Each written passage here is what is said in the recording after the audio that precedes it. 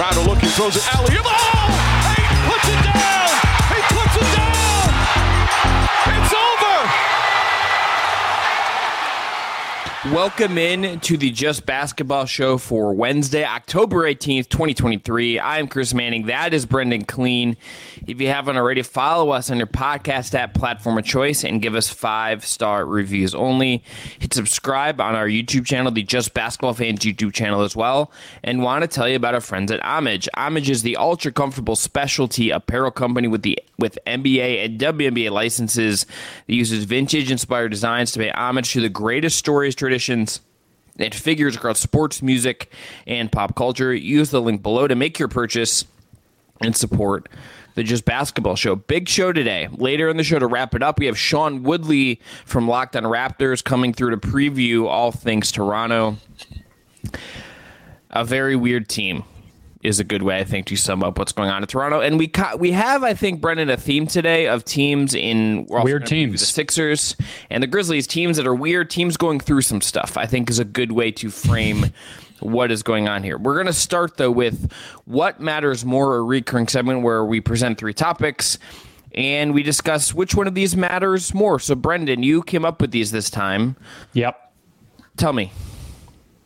We got 3 preseason topics from the NBA. So it is storylines, it is trends, it is stats, and in this case, it is about 3 teams that are pretty important in the league. So first up, Taurean Prince solidifying a likely starting role for the Los Angeles Lakers. Somebody that I don't think got a lot of attention for even signing in LA is now likely to start over Rui Hachimura.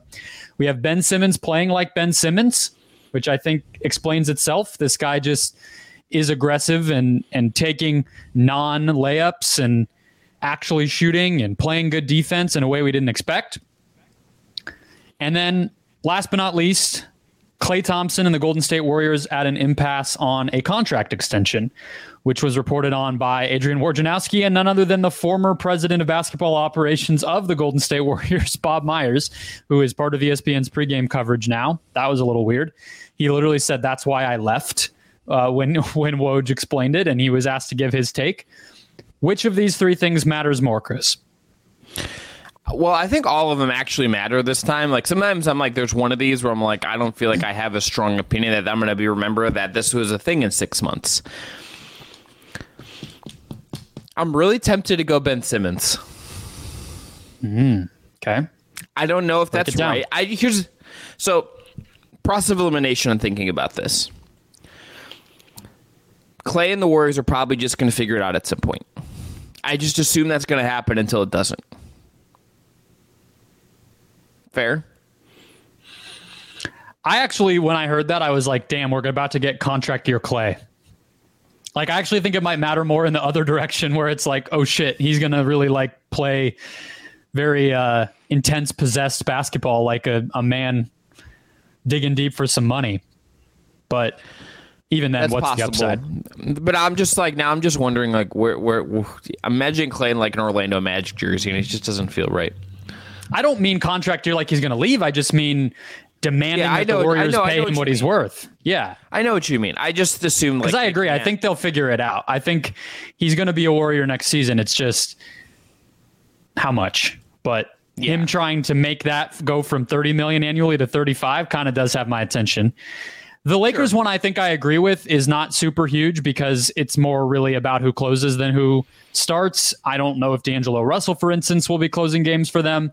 I don't know if Taurean Prince will be closing games for them. So the fact that those 2 guys are both starting and that Prince has sort of earned this, I didn't really turn my head too much other than really just the comfort level that they, I guess, think Hachimura has off the bench. But make the case for Simmons instead of the process for elimination. Why are you hyped about Ben, or what has your attention here? With Ben Simmons, he just looks like Ben Simmons.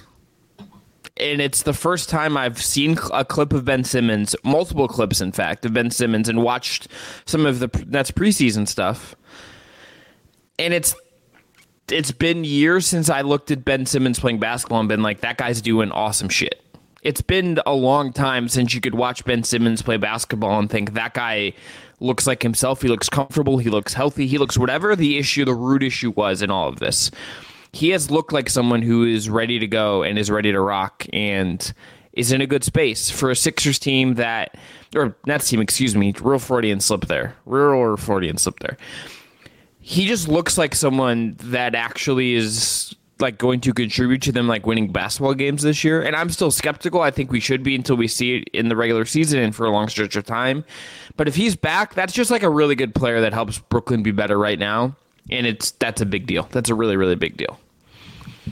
Yeah, I mean, we talked about it with Lucas Kaplan in our Nets preview that they really have a Ben Simmons-sized hole in their roster. And so if he's able to be a playmaker, to be a wing defender who can set players up, they have a lot of finishers. They have a lot of guys who play off of each other offensively, guys who play off of creators. Even Mikal Bridges, I think, is still a dependent offensive player. And so even if Ben Simmons still has his limitations, he's not going to plow into guys and get to the line. He's not going to take jumpers all that often. He can still be somebody who does all those things and make this team better, I think. It was hilarious, honestly. I saw a tweet going around yesterday with one of the highlights that I think you're referencing of a fall away jumper from him. And it said, like, I've never seen Ben do this. He's really at another level or something. And it's like, how quickly we forget. Ben did that all the time early on in his career. That is his shot. That is exactly his shot, is to get a mismatch or kind of take advantage of the playing off of him that the defender is giving him, slink into the paint, see if a pass arises, see if a lane to the basket arises. If not, pedal backward into a kind of silky fall away, like floater distance, but he does it as a jumper and it's unblockable because the dude is 6'10". So yeah, he hasn't taken that shot in a really long time. Maybe that person was like 18 and didn't watch basketball when Ben Simmons was doing that stuff in the first place, but he's always done that. And so it is an indication that he's back, but it's also not some sort of like complete surprise that he has some of those things in his bag. And if this team plays fast, plays versatilely, and that he can really just be a playmaker, there's a ceiling on what that type of team is, but it's still much, much better than we ever thought this team would be heading into the preseason for sure. And it is just a good thing for the universe that like someone can actually come back and like figure it out. I don't know if he's ever going to hit the same consistent highs he did or what this holds for him. His future is still very much unwritten, Worth and Natasha Bedingfield. But like we're in a position here where it has felt like do or die for him a little bit, obviously, just with what the last couple years have been. And to your point, we kind of have just kind of forgotten what good Ben Simmons is. Now, I will say, the guy who got Ben Simmons face tattooed on his chest certainly maybe didn't forget what Ben Simmons is. Did you see this? Have you seen this? No. Is he okay? Has he been checked on? This man? I don't. I'm assuming it's a man because let's be honest. Yeah. It's we're idiots over here. Yeah, this guy like at a Nets game like went up, showed Simmons like a tattoo of Ben Simmons' head on his chest, and Ben Simmons looked like he couldn't believe that someone had a tattoo of him on his chest. And I was like, same, brother. Chest is a real big leap. Like a tattoo of an athlete's face, even one as relatively insignificant as Ben Simmons, is weird. Like if I met that person and it was on a shoulder or a calf or an ankle or a forearm, I would be a little concerned. Chest is just another, like chest tattoo period is a statement. Chest tattoo of second best player on a second round team from 2 years ago that's just ballsy. Yeah. I think if you get a tattoo of a professional athlete on your body, you're just kind of you're just a certified weirdo. There's no way around it. You just are a weirdo. It's fair. I think sports tattoos are like great. If you wanted to if you're like a Nets diehard and got some kind of Nets tattoo, or like, you know, there's a thing in. They don't really have a logo, so what do you get? I mean, the Nets just you get a basket. You get if you're really defending Barclays, you just get any like of the thing of some kind of quip from like this Joe Tsai, Stephen A. Smith like or Michael Wilbon war of words that's going on over attendance and the environment at Barclays, which I'm like, why did we need this? What is going on here? Yeah, big shout out to the guys at ESPN who think they're talking WNBA by making it about themselves and their stupid feuds that they try to start to get ratings. That's real big ups to you guys for finally talking women's sports, and then you just can't help but be children about it. Congrats, allies. Guys. That's what we call allies, Brendan. You know, that's allyship. Like, I don't know if this is like, you see people, they get like team logos tattooed on their bodies. I just think like you get anyone's face. I just think in general, face tattoos like don't usually work.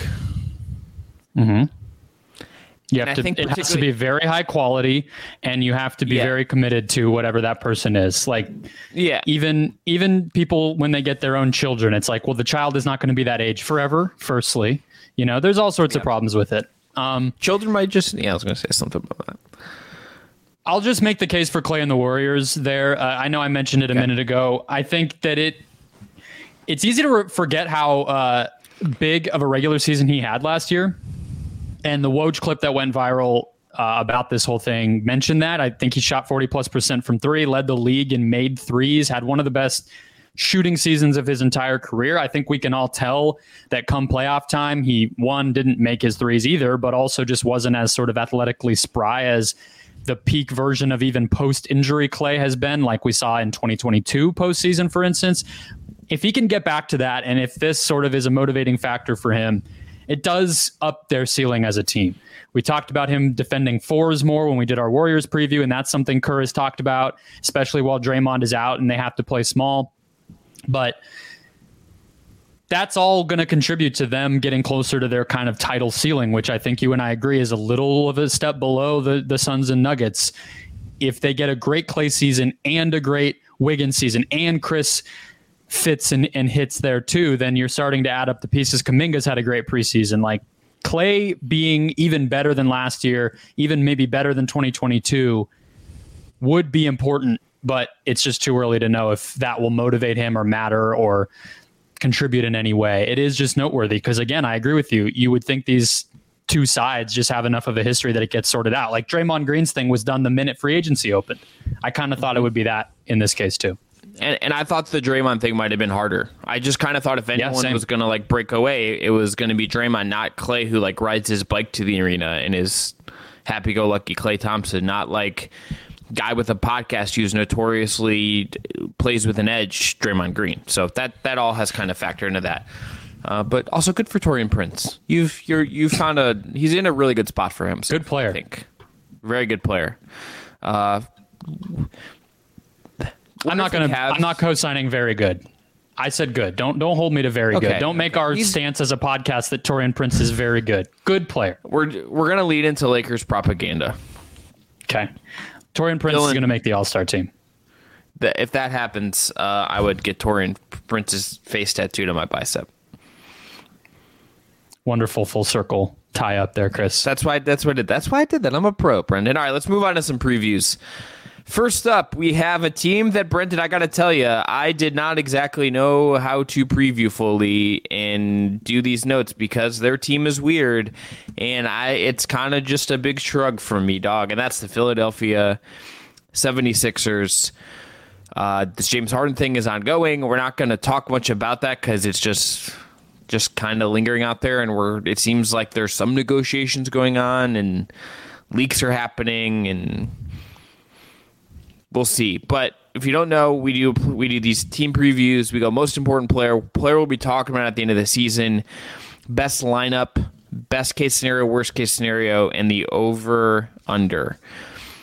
The most important player. I'm just going to get this out of the way, Brendan. I told you before we started recording that I had a James Harden in a category, and I just wanted to get it out of the way and then probably not try to talk about him again. It's James Harden. They have to get something out of this guy in one way or the other. They just kind of have to. They have to either make this work, which doesn't seem likely. I can't imagine that's going to happen at this point. You can't really like walk back going to the club. First telling a group of Chinese teenagers that Daryl Morey is a liar, and then B, putting it on signs at the club. You can't twice. You can't like roll that back. You know, it's and I don't think today James Harden, and I know we don't want to get into the rumor mill of all of it, but there was pretty concrete reporting from Shams Charania today about the extent to which Harden has actually participated in camp. We all kind of patted him on the back for showing up, and then it turns out he actually is like hardly participating. He hasn't even attended some of these preseason games. He is apparently only scrimmaged with the team one time. So the truce that he seemed to suggest when he arrived, I think, was maybe not quite on the up and up. So I don't know what that means is in terms of do we see him on the court next week, but it's not looking good. I have a question for you. You said that they need him in one way or the other. How different is their ceiling with or without him? I think it depends on what they get, but I think if they I'm just saying, let's say he holds out for now and it's more of a February trade. Because, yes, agreed. That's the type of conversation that's obnoxious to have about Terrence Mann and what pick swaps and whatever. Not important. I'm just saying, let's say Harden with this roster or no Harden with this roster for the next few months.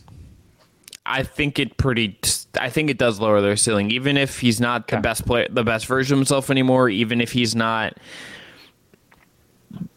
at his peak anymore, struggles to get by guys in the same way. I mean, we saw the miraculous game he had in the playoffs, and you just need someone to not make Joel Embiid do everything. You need someone to handle the ball and to bully other guards and be James Harden. Like, yes, is he a top 5 player anymore, top 7 player anymore? No, but he's still really good, and you're just going to be worse off without him. It's going to put a lot of pressure on other guys to step up and do stuff, and it's going to be a lot of projection to see if that can even happen.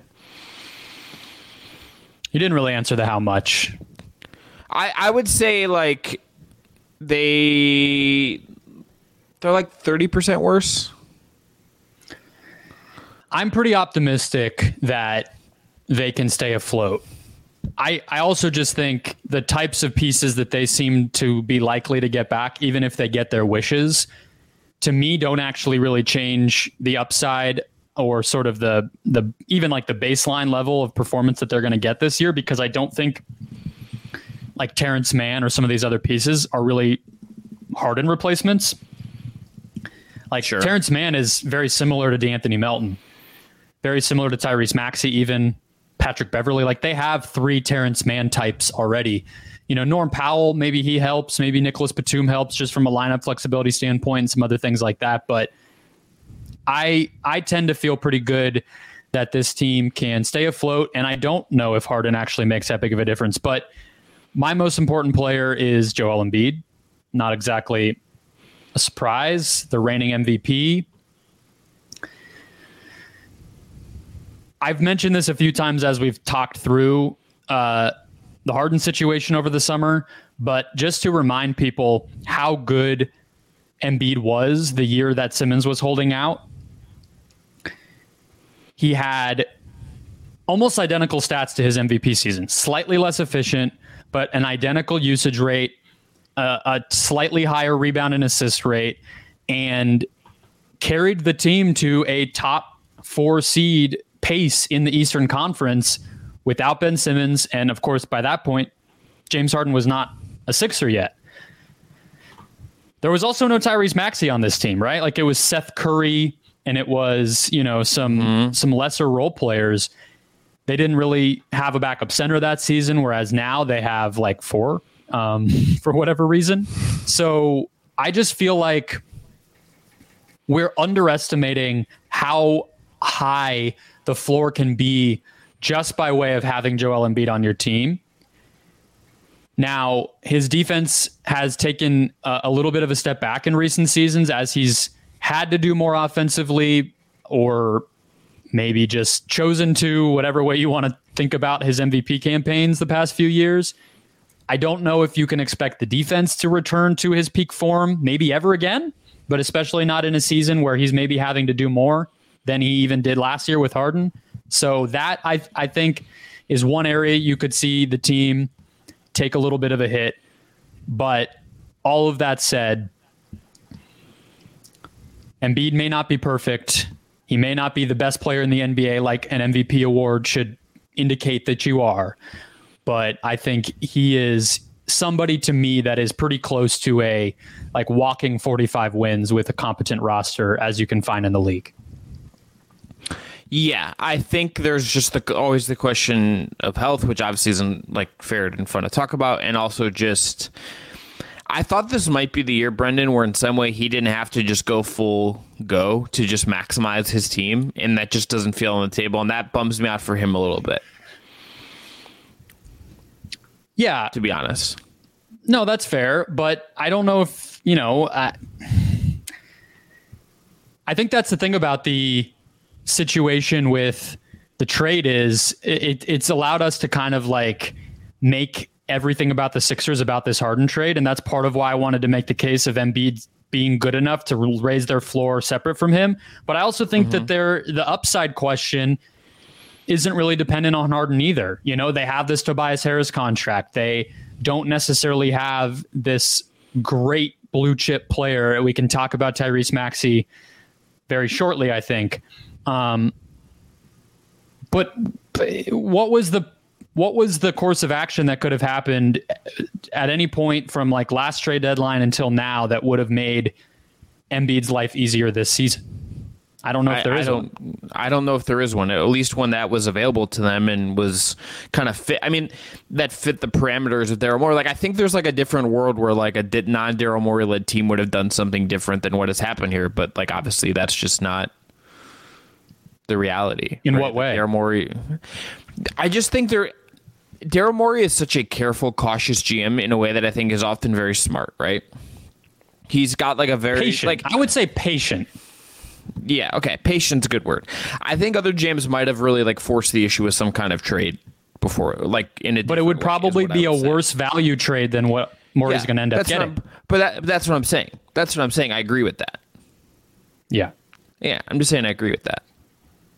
Yeah. No, I think it's interesting to think about the paths because, yeah, you could have taken a trade this summer, probably would have been less. It sets you up to get the next superstar less easily, but everybody's probably a little happier. The team's a little deeper. It's the same thing we talked about with Ben, and I guess that sort of worked out, but yeah, I don't know. I want to talk about one more thing with Embiid because the turnovers get a lot of attention with him. I think that is a little bit of, I don't think he's a great passer. I don't think that he is some sort of plus advantage creator by setting teammates up.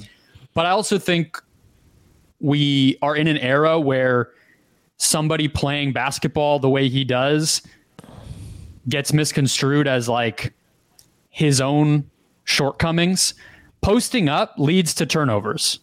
That's part of the reason other NBA players don't do that anymore. Other NBA teams don't do that anymore. Like you look at Shaquille O'Neal's best seasons, his turnover rate by the end of the Lakers run into the Miami time, and then obviously it got out of hand by the time he was close to retirement, but it was higher from 2003 on than what Embiid's was last year when that was supposedly one of the biggest problems in his game. So when you isolate and post up as much as he does, that just is going to happen. And so it just sort of is a fact of what he is. And I guess you can have an opinion about whether his style is going to be conducive to winning a championship. But as we just got done talking about, to me, it's like he's never been put into a position to actually test that because he's never been optimized with the guys around him. So not to be just a diehard Embiid truther here, but I do just think a lot of the way we talk about him is pretty screwed up. And I think this will be an opportunity season for him to kind of reprove that he's great, independent of a lot of other stuff. And if they can make the other stuff even better over the course of the next few months, like we're really in for something cool. I just want 1 year for Joel Embiid where I don't feel like he's having to just like other superstars. I think to their team's credit have just had like easier times with some of this. Like I think Jokic is just like he's obviously had to carry a ton, but then their whole system is kind of built on supporting him as best they can, and year in and year out, kind of keeping things replenished. Sometimes it just feels like Embiid has to just kind of do a ton to maximize like in perfect situations. And obviously, like, look, that's what happens when you do things like sign Al Horford because he like beat you up in the playoffs or whatever, right? Like, you did dumb things. You're going to have to do drastic things to get out of it. I would just like some easiness for one Joel for a little bit of time. All right, player we're going to talk at the end of the season. Brendan, I went weird with this because I think Tyrese Maxey is maybe the easy like layup answer to hit here, and I kind of think you're going to pick him. Is that right? I did pick Tyrese Maxey. Okay, let's start there, then we'll come back to me. Why did you pick Tyrese Maxey? In short, for the reasons you pointed out, I think he's already kind of surpassed the hype cycle. We know who Tyrese Maxey is. He is likely to get a max contract or very close to it next summer when he hits unrestricted or when he hits restricted free agency. But they don't have a lot of other young talent. But just to give the Tyrese Maxey pitch, and I think he's a pretty interesting player in and of himself too, separate from trades and all the other drama surrounding this organization. He's just a very interesting test case of how good he can be and how good a team built around him can be at 6'2". You know, I look at him and I feel like he's a player who I don't want to say is maxing out what he is already, because that would just be a little bit narrow-minded, I think, unimaginative. He's only 22, but he averaged 20 points per game last year on 48% shooting, upped his three-point volume by a lot, and made 43% of those for the second straight season. Just a killer shooter, and just plays a style of basketball, even with all that productivity, that is very conducive to winning, very team-oriented. Came off the bench last year and didn't miss a beat. Has an energy and tenacity to his game on both ends that I think allows him to make up for some of the size deficiencies. I just do wonder what more the ceiling can be. I think there's passing upside, clearly, but he's at 4 assists a game. You know, not every assist is created equally, but where is the next jump really going to be there? Is he a 8 assist a game guy? Don't necessarily think so. But where I look, Chris, is the free throw shooting.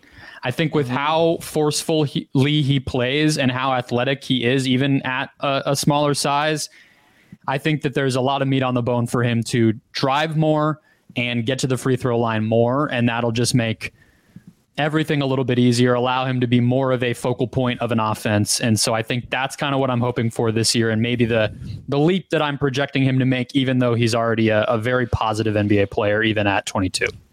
Yeah, I think there is creation. I think at the rims, I think the free throw stuff is all there, and it's meat on the bones, and it's hard. I mean, he's at a size where that can be tricky, and it's like cleaning the glass, for instance, like classifies him as a combo guard because he's not like a traditional 6'1" point guard who can score. He is a combo guard. I think that's why, like, even with some defensive concerns, that's where the Harden stuff made a lot of sense. Like, that partnership made some sense because Harden can do the point guardy stuff. So a lot on the table for him, but it's year 4. If there was a leap, wouldn't be shocking, right? Like, he's young. It's there to some degree. The assist, I'm curious to see how his passing looks this year. I think particularly just the assist percentage as like a number I'm going to be tracking with him. Was it 16.6% last year?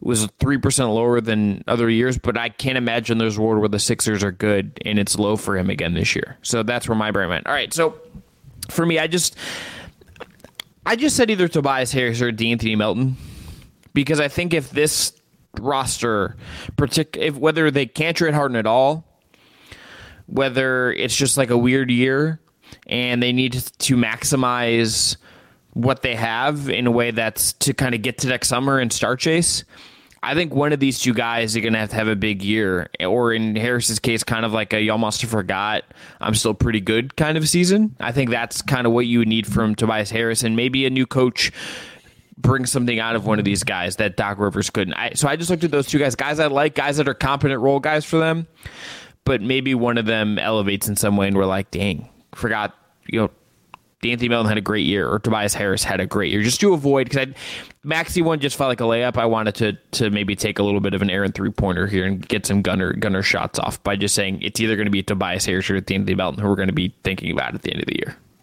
Yeah, I don't think it's going to be Melton. I don't think that there's much better he can be personally. He shot 39% on 5 threes a game last year, had, and this is a compliment to him, had one of the better, typically great defensive season. Maybe didn't have quite the offensive creation role, but I just don't think he's great enough at that you really should ask him to do that. And so, to me, that's what he is. He is, how old is he? 20.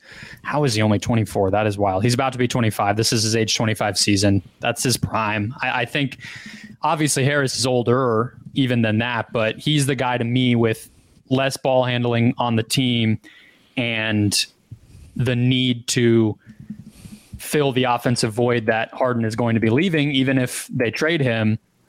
It sort of has to be Harris. I think to go back again, though, to that season when Ben was holding out, you saw a pretty strong Tobias year that year, too. So by the end of the year, not so much, but I know that stretch early on, he did pick it up. And I think that there is more there, even if he's a somewhat limited player. I think he can take more, pull up mid-range jumpers. I think that he can up his 3-point volume off the ball. I think that he can anchor some second units as a scorer, even at age 30, 31. So I would pick Harris between those two.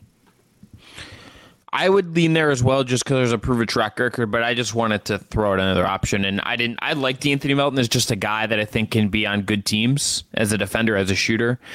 So I just wanted to slip his name in here because I kind of like, it's like funny that I don't love everything on this team, but I like some of the role guys enough where I'm like, but we'll see. All right, best lineup. Just gonna punt a certain bearded guy out of this. Have to. Maxey, Melton, Harris, Tucker, Embiid. I think that's it. I think it's your two guards. I think it's Harris as a hub in some ways. It's Tucker to rebound and defend in BPJ Tucker and take less corner threes than you would like. And Joel Embiid, ever heard of him? I think that's it. The interesting thing, too, to bring up with the Harden talks separate from Harden, though, is it sounds like PJ Tucker is one of the things being talked about. Yes. And so that's curious to me. And that's part of why like the Batum inclusion could end up being big for the Sixers. You can't leave that position unattended to. You can't play too small. I actually thought about Kelly Oubre as my guy we're going to be talking about by the end of the season. I think that he is a pretty solid pickup for this team. Good cutter, can make spot up threes well enough, always has the shot selection issues, and no team he's ever been on seems to want to keep him, but I think he could have a pretty good season, kind of filling in the forward spot if they need it. Yeah, last year the best lineup was one lineup had a massive volume, which was Harden, Melton, Harris, Tucker, Embiid. Surprising that Maxey's not in there a little bit. They had another high volume lineup with Maxey over Melton. That also was a pretty big positive, an even bigger positive than the Melton lineup, almost twice as good. And then their best lineup overall was actually with no Harden, Maxey, Melton, Harris, Tucker, Embiid. So again, some track record of things we're going to see this year working. And I think I probably lean that one, Maxey, Melton, Harris, Tucker, Embiid. If Tucker's not in there, then, again, we're not going to get too deep down the rabbit hole, but maybe it's Batum, maybe it's Marcus Morris. Frown. I don't really love that, but somebody like that. Brennan, there's also no George Niang on this team anymore. So that's another part of this. I think they'll miss Niang shooting, even if the rebounding and what else he provided is like a real question, obviously. The other thing I would say is it's going to be 2050 and Marcus Morris is still going to be out here just being Marcus Morris and playing basketball. Yeah, hopefully not. Maybe they could go back to the Suns at some point, the two brothers, and like sign the split contract again. Sure. We no roster spots in Phoenix. Sorry. A couple years. You never know. I think Markieff is out of the league. No, he's on the Mavs. Got a late addition there. Congrats to Markieff. Can't keep him down, baby. All right, best case. That was an intentional deep breath because I had a very hard time, Brendan, kind of projecting what this team is very fuzzy to me. So can you go best case first? Because I need some clarity from you to kind of get me to where I'm thinking here. Sure. So 15th in offense last year, and let's see, probably not much higher than that in defense. They were 20. No, this is preseason. Give me one moment as the stats go. I think that the best case for this team probably relies on, unfortunately for our analysis, a little bit of what they do get back for Harden, because it's not insignificant. But I think an ideal world is that they get some offensive pieces enough that Embiid can do a little bit less, to your point, to my point, maybe impact the game more consistently on defense rather than really just trying to take it up a notch in the fourth quarter like we saw him do last year. And they can be a little bit better than the sum of their parts. I think that's kind of what it is. Maybe Harris is a component of that, but last year they were 3rd in offense, 10th in defense, to get that out there. I would expect they're probably worse on both ends. So that means the best case is probably a significant step down from the 54 wins and second round appearance that they had last year. Yeah, I even think the best case, final, and that's not the worst. That's the best case is worse than that. Yeah, I think best case is like they just get some luck and get to the conference finals, but it's probably more like second round and out kind of year. That's what it feels like is the ceiling. Barring that's familiar to them. Tough. Barring Daryl Morey pulling something out of his hat that doesn't seem to be on the table. It seems like Morey is arranging for this Harden trade to be a stepping stone to another trade. So that's part of why I'm not considering whatever they get back as like super consequential, because it doesn't seem like he is. No, but you got to turn it around then. And then what's the timeline on that? I think it's all very fair. All right, worst case. I just think that all of this could hang over them. This could kind of just feel like a lost, wasted Embiid season to some degree, and they get taken out of round one as like the 6th seed in the East. Yeah, I think that's all on the table. They probably, if they fall out of the top 10 on offense, if their defense is still kind of hovering around good but not great, that's, a team just above 500 at the end of the day. And with not a lot of the upside is what matters in the playoffs, right? And if they don't have those 40-point games from Harden and that type of thing, then it's just putting a real cap on how great they can be. So I agree. And kind of big picture, worst case is that they are beleaguered and followed around by trade talk all season, that every ESPN show just talks about how Embiid's going to leave, and that's just the chatter around the team, and that sucks. Gotta say, really, really love the word beleaguered. It's a good word. Pulled that one out. I don't know if I necessarily used it 100% right, but it worked well enough. I think I get like a 4 stars on that performance. 5 stars for me, my guy. Okay, thanks. Yeah, no problem. Anytime. All right. Over under 49.5. I'm taking the under, Brendan. Yeah, same. I don't know how I would maybe just not touch this one, but the over on this one feels very unlikely amid what is going on in the East, amid what is going on with other teams that I think just have a little more solid footing right now. And I think that leaves them in a really, really tough spot. 51 teams statistically last year, so they overperformed that by 2.5 wins. You're asking them to get 7 wins worse or 6 wins worse, basically, to hit the under. But I don't know if they'll be. It's closer than maybe I thought at first glance. But I still am going to go the under because I just think the ground could kind of fall out in a way that not a lot of other teams could experience. And every year there's teams like that. This just feels like a very tricky place to be. And that would, if I'm them, that makes me just a little bit uncomfortable. All right, let's move on to our next team preview for this episode, which is going to be the Memphis Grizzlies, another team, Brendan, going through some stuff, another team figuring some stuff out. And I want to start with the most important player because I think this is the easiest answer I've maybe had this whole entire exercise. Except maybe when I picked Max Strus for Cleveland. That was just I'm two in my head on that one. Most important player is Jaren Jackson Jr.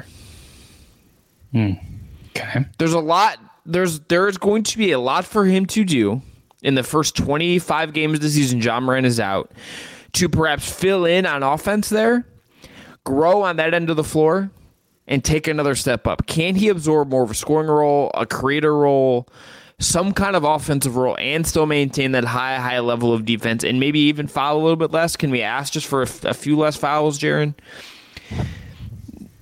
Can he be more of a two-way monster and grow and take some of the pressure off of everyone else on this team to be creative, to be scoring? Can he give them another layer on offense? Can he take a step forward as a player that gets him into more solid all-star status?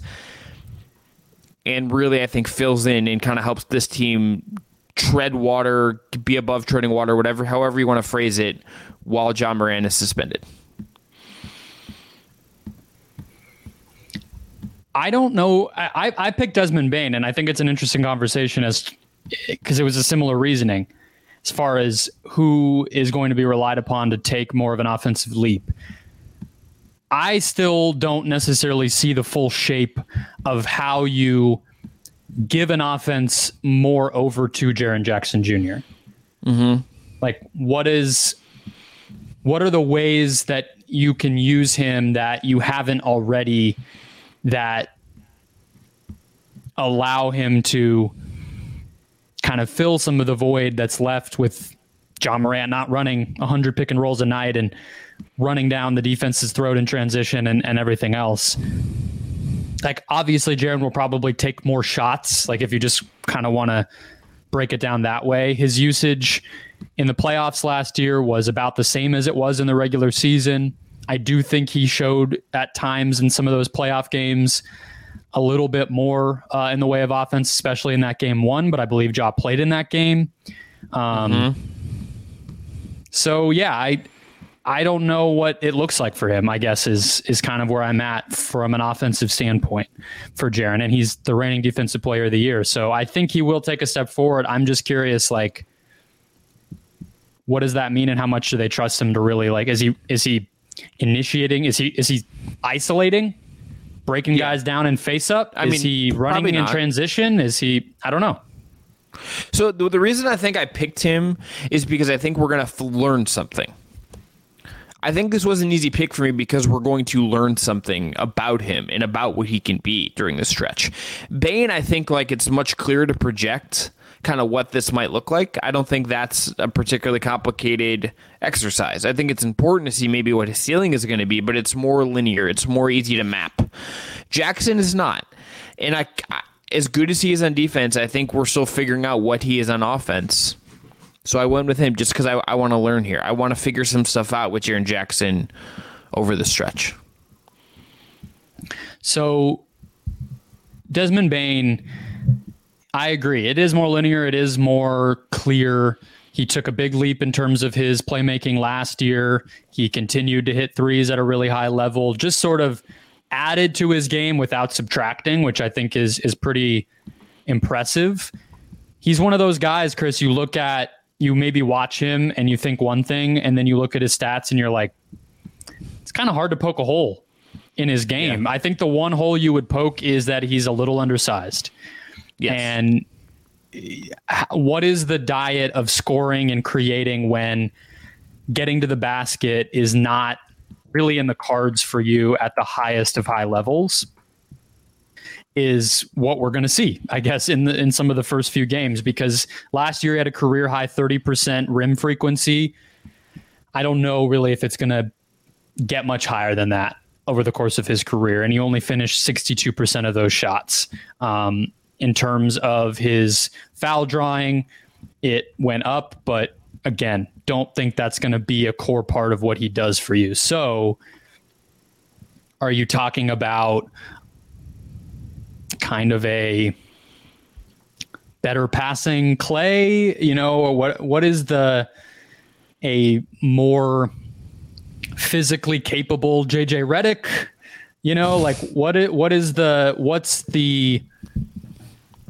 What's the path? And I think in terms of big picture, it also matters. It's not just about when Ja's out, right? Because I don't think they have enough half court offense even when Ja is healthy. I think that's actually an interesting conversation because I think we've kind of also forgotten how great they were at various points in the playoffs and how wide open them winning a title actually has been a couple times. But even with Ja back by April, with 60 games under his belt, let's assume he stays healthy. Who fills the offensive void is still going to be a question, even when Ja gets back. And so that's also part of it. I guess how much meat do you feel like is on the bone for him? For Bane? Yeah. Considering the size. Mm-hmm. I struggle to see it personally. Like, I'm not making the case that he is the most important because it will happen. But I also am a little bit interested because we're also this is not the first, they dealt with being without Ja last year, right? So it's like part of it is we're pulling from what we've already learned and then extrapolating to who continues it or how things continue to change. He did take a leap last year, again, with the assists. So part of me is also just what does it look like if they can maximize both of those guys? If Jaren, to your point, is doing some things that he wasn't, especially driving to the basket, attacking closeouts, playing center and taking advantage of that space, some of the things we started to see him do, and Ja's at his peak. Is that enough for their offense in the half court, especially to win a title? And I think the answer could be yes. This is what I was thinking about as I went to sign away my vehicle to be towed 40 miles from my house today, Chris, was could they have won the championship either of the past two seasons? 2022, Ja goes down in the Warriors series. A lot of Warriors or Grizzlies fans will tell you that they were right there. And if Ja didn't get hurt, they would have really pushed Golden State. I think you could make a pretty decent case. I believe they won one of the games and were close in the other one with Ja healthy. If I have it right, that he played two of those games. And then last year, it's just chaos and things kind of fell apart, but they still took the Lakers to, I believe, 6. So you could look at that and say that they really had a shot at a championship 2 straight seasons, even with their limitations, and their young guys have gotten better. Mm-hmm. Where I came down is I just think they match up pretty poorly with the Nuggets. That was honestly where I landed with it. Yeah, and I think I think if you look at how they match up like this season when everyone's back and you're looking at how things are projected for them, gotta be a little tricky just because of the size. I mean, even with Marcus, if it's Bane and Ja out there and you're playing Phoenix, if you're playing the Lakers with LeBron, if you're playing the Warriors, even if that's a little bit different, like I think they have there's a lot of pressure. There's a lot of stuff to figure out on that end of the floor with those guards. So and they don't even have like a Dylan, and Marcus is Marcus, but Dylan Brooks was bigger, and like there is something to be different. It's going to look differently even if it works. Yeah, the combination of Brooks flaming out in more ways than one and the Ja suspension, I think, forced their hand into an imperfect trade for Smart. Considering we know they looked at Anunoby and Bridges at the deadline and they settled for Marcus Smart, that is not a home run trade. So it's not as if that is fully a solution to their problems. Who did you have for the player we're going to be talking about by the end of the season? I went David Roddy. They've tried him at the 5th season as a 5th starter in the preseason so far. I just like what he is. If he can shoot it, that's a rock solid rotation guy, and he's a big body. I mean, he's literally big body Roddy. I think that is just like a frame of a guy, of someone I could see them really needing this year, just to be a big wing, even if he's still learning and growing. I think they have a lot. I think the beauty, Brendan, of this team, though, and the beauty of what this front office has built, to Zach Kleiman's credit, is I think they have like 3 or 4 guys that this could be, and it wouldn't really be a surprise. They've put a bunch of options on the table for themselves for someone to be a good answer to this question, and not just that's the obligatory answer at the end of the year. I went Roddy just because I like what Roddy is and what he could be. I like the frame, but I think there's other good options here. 2 things worry me about him, and I'm definitely not ready to panic after one season. First round pick for a reason. Excited to see it. LeBron just obliterated him. Yes. And he's only 6'4". Yes. So he's got like a tight end build. Yeah. So it feels like a little bit of a Bane 2.0, not as skilled, of course, as an offensive player, but it's like, what is that guy in a team that already has, tiny Ja Morant and Desmond Bane? His strength is going to have to be his differentiator. And of course, measuring him against LeBron James is pretty unfair as a rookie. Like, I'm not going to overreact to that, but it sucked for him to have to get shoved into that. And I don't want to overreact, but those 2 things worry me. Now, my pick, definitely not any more proven. And that's the other part of this, is like, there are 4 or 5 guys, but there's also no one guy that you feel great about. So it's like a good and a bad. So I went Zaire Williams. So this I know we've was talked my about number a lot. 2. This was my number 2. He has done some stuff in preseason, Brendan, that has made me perk my eyes up a little bit with him. Mm-hmm. He's one of these guys that I think is really almost impossible to evaluate, if we're just being honest. Like, he just hasn't played a lot in the league. He is the type of player that dominated in college.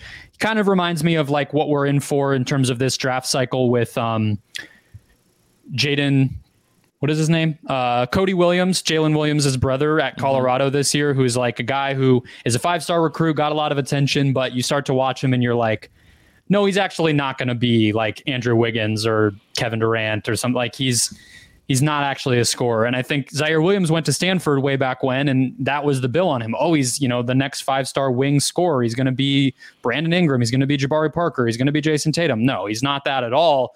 But that doesn't mean he can't evolve into a 3-and-D player. And so I just like him being how big he is, having somewhat of a track record of making threes. He made, 32% 2 years ago in 1,300 minutes. That's not any sort of elite number to write home about, but that's a solid starting point. And considering that not even just Roddy and Bane and Ja and Rose and Smart are relatively undersized, but you also have Luke Kennard, who's undersized on this team. You have Santi Aldama, who's not really like a forceful athletic guy. John Conchar. Jake LaRavia, I thought about picking here, actually, because I think physically, once he clicks, he's going to be able to play. He just, like, I saw him very close one time last season when he was doing stretching and warm-ups and stuff, and I'm like, you have like a teenager body, brother. Like, you're a long way away, like, we all know what that's like. I'm not 6'5", I'm not a professional athlete, but I know what doughy is, and that man was doughy. So, but I think once he clicks, he could play, and he's pretty big. So I just like that Zaire feels the most ready to fill something that they need, and that's really it. I don't know if he's going to be some sort of game changer, but let's just say he could become a rotation player, 3-and-D guy with size and length. Like, every team needs that. Yeah, if he pops, that's like the one, and this is the spot on the floor they've been searching for. Right? I mean, yep, this exactly. has been their troublesome spot, and he has had some stops and starts. It's tricky. I also just feel like, Brendan, this could be the answer we're looking at here is just like a trade they make at some point, and like the guy we talk about is just like, hey, they consolidated a couple of these guys and like a pick or two, and went and got someone to fill the spot. It also could just be Steven Adams, frankly, being like, oh yeah, like he's a difference maker, and that guy's how much Brennan for you to get screened by Steven Adams full go? How much money would you need? I think I would pass out. See, like, I kind of want to experience it, so I just need like take me out to dinner after, and I'll take the screen. What the other part of it though that's funny with screening though is like I'm not sure I could actually get up to the level of speed to hurt myself enough. You Yeah, know what but I mean? think Like NBA athletes are at a full sprint and then they get smashed by his body. I don't even think I could get to moving fast enough to be like a, Mikal Bridges trying to fight through a screen and get clobbered. I would just be at like a light jog and probably just kind of bounce off. And I don't know if it would even hurt because the momentum, the physics of it would just be like letting me off the hook. I just think I think there's something in his screening that is like throwing another layer at this. It's not like a still thing. It's actually like force in the other direction somehow.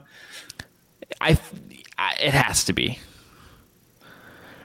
Moving screen, like guys make contact on screens. Like as a bad basketball player, like growing up, like I would do stuff on screens because I needed to leverage myself somehow.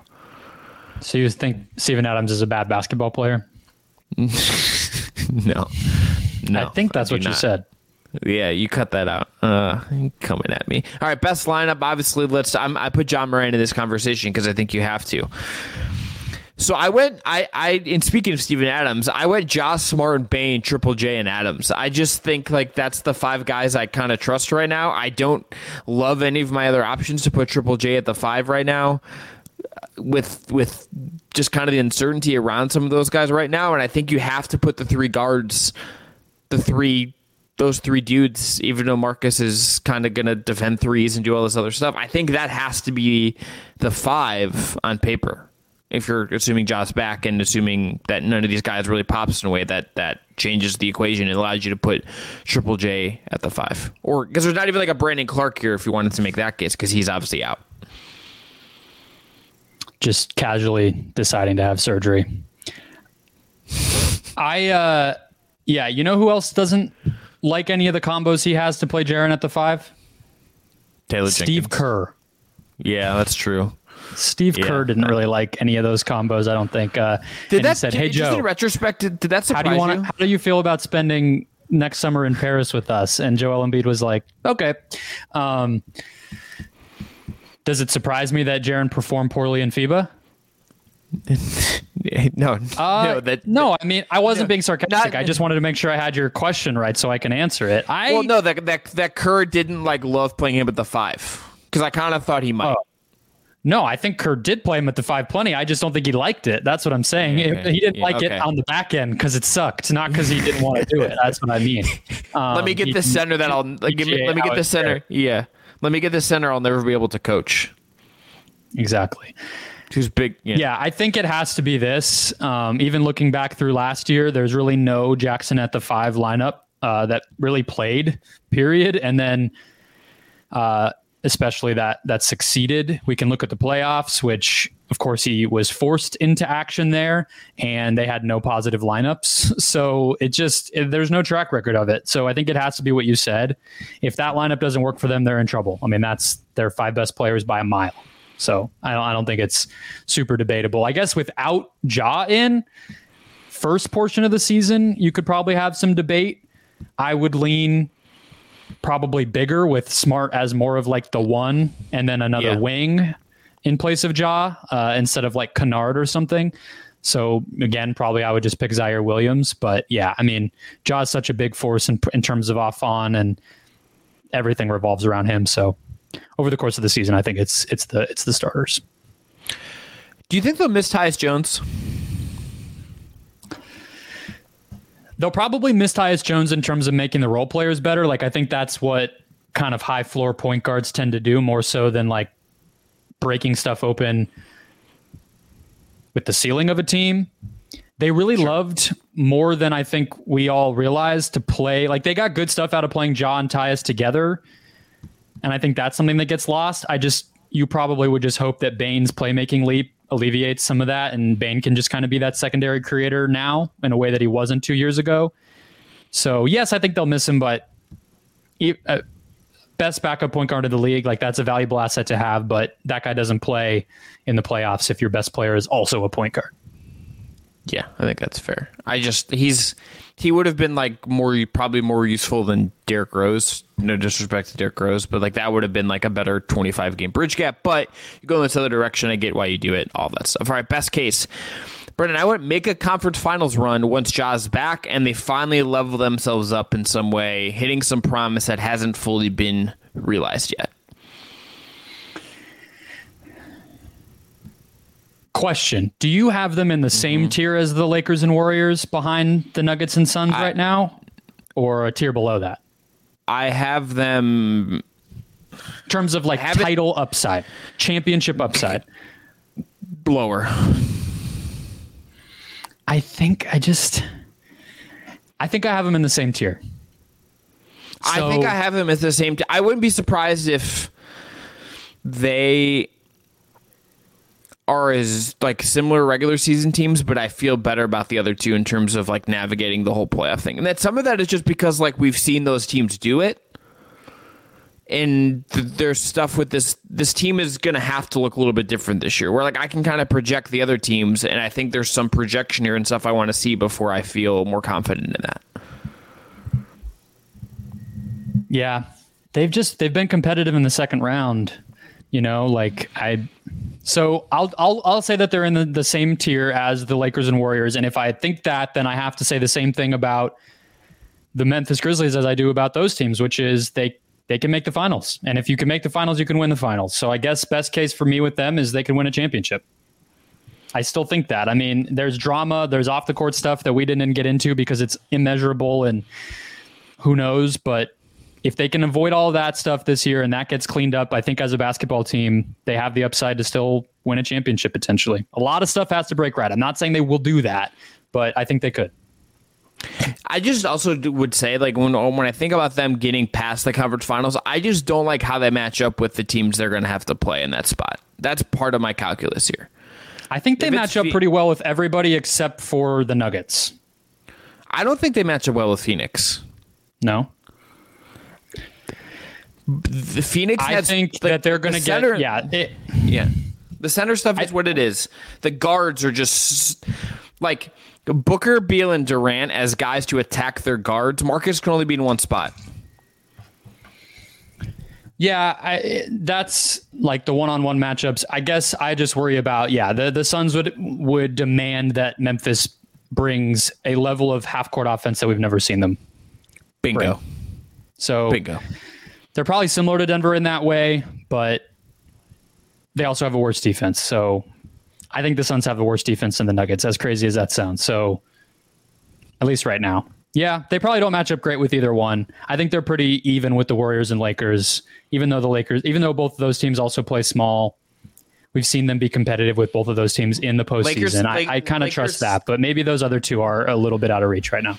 And the Lakers are going to be able to go big this year in a way I think they're going to have some lineups that are just like huge. You're a Christian Wood guy? No. Well, this Giannis Big Jackson Hayes thing, dude? Well, I was more thinking like Reeves. Who's the guy they got from Miami before I say the wrong one? They got Caleb Martin. But that's not exactly going big. Okay, but like him at the one, Reeves, LeBron, Rui, or like take out Vincent and put in Taurean Prince, and it's like you have. I don't think that's that much bigger than Memphis. But AD is just a behemoth who you have to account for, and we talked about LeBron just destroying the Grizzlies last place. I think it's but I think the role players are pretty equivalent. Yeah, okay, fair enough. All right, worst case, the defense, I think at the point of attack just isn't great enough against guards, just with their size issues right now. Smart just doesn't live up to what I think they're asking him to be, which we didn't really talk about a lot, but I think they're asking him to kind of be like a heartbeat of this team and the leader on this team in a lot of ways. The half-court offense doesn't progress, and they just kind of stall out somewhere in the playoffs again. I don't know if that's first round. I don't know if that's second round. But if this just kind of feels stuck this year, it wouldn't shock me. That's the worst case to me, is it just kind of gets stuck again, and you're just like, okay, what is this exactly? Yeah, I think a version of that I was thinking, and I don't want to be too like galaxy brained about it, but I think a pretty bad outcome for them this year would just be to realize that they really need Steven Adams. Mm-hmm. To your point about Jaren, if it's another year where it's like when he's off the court, things feel really uneasy and they need him out there, you're probably limited as far as how good you can be if a player like that has to be on the court for you in the modern NBA.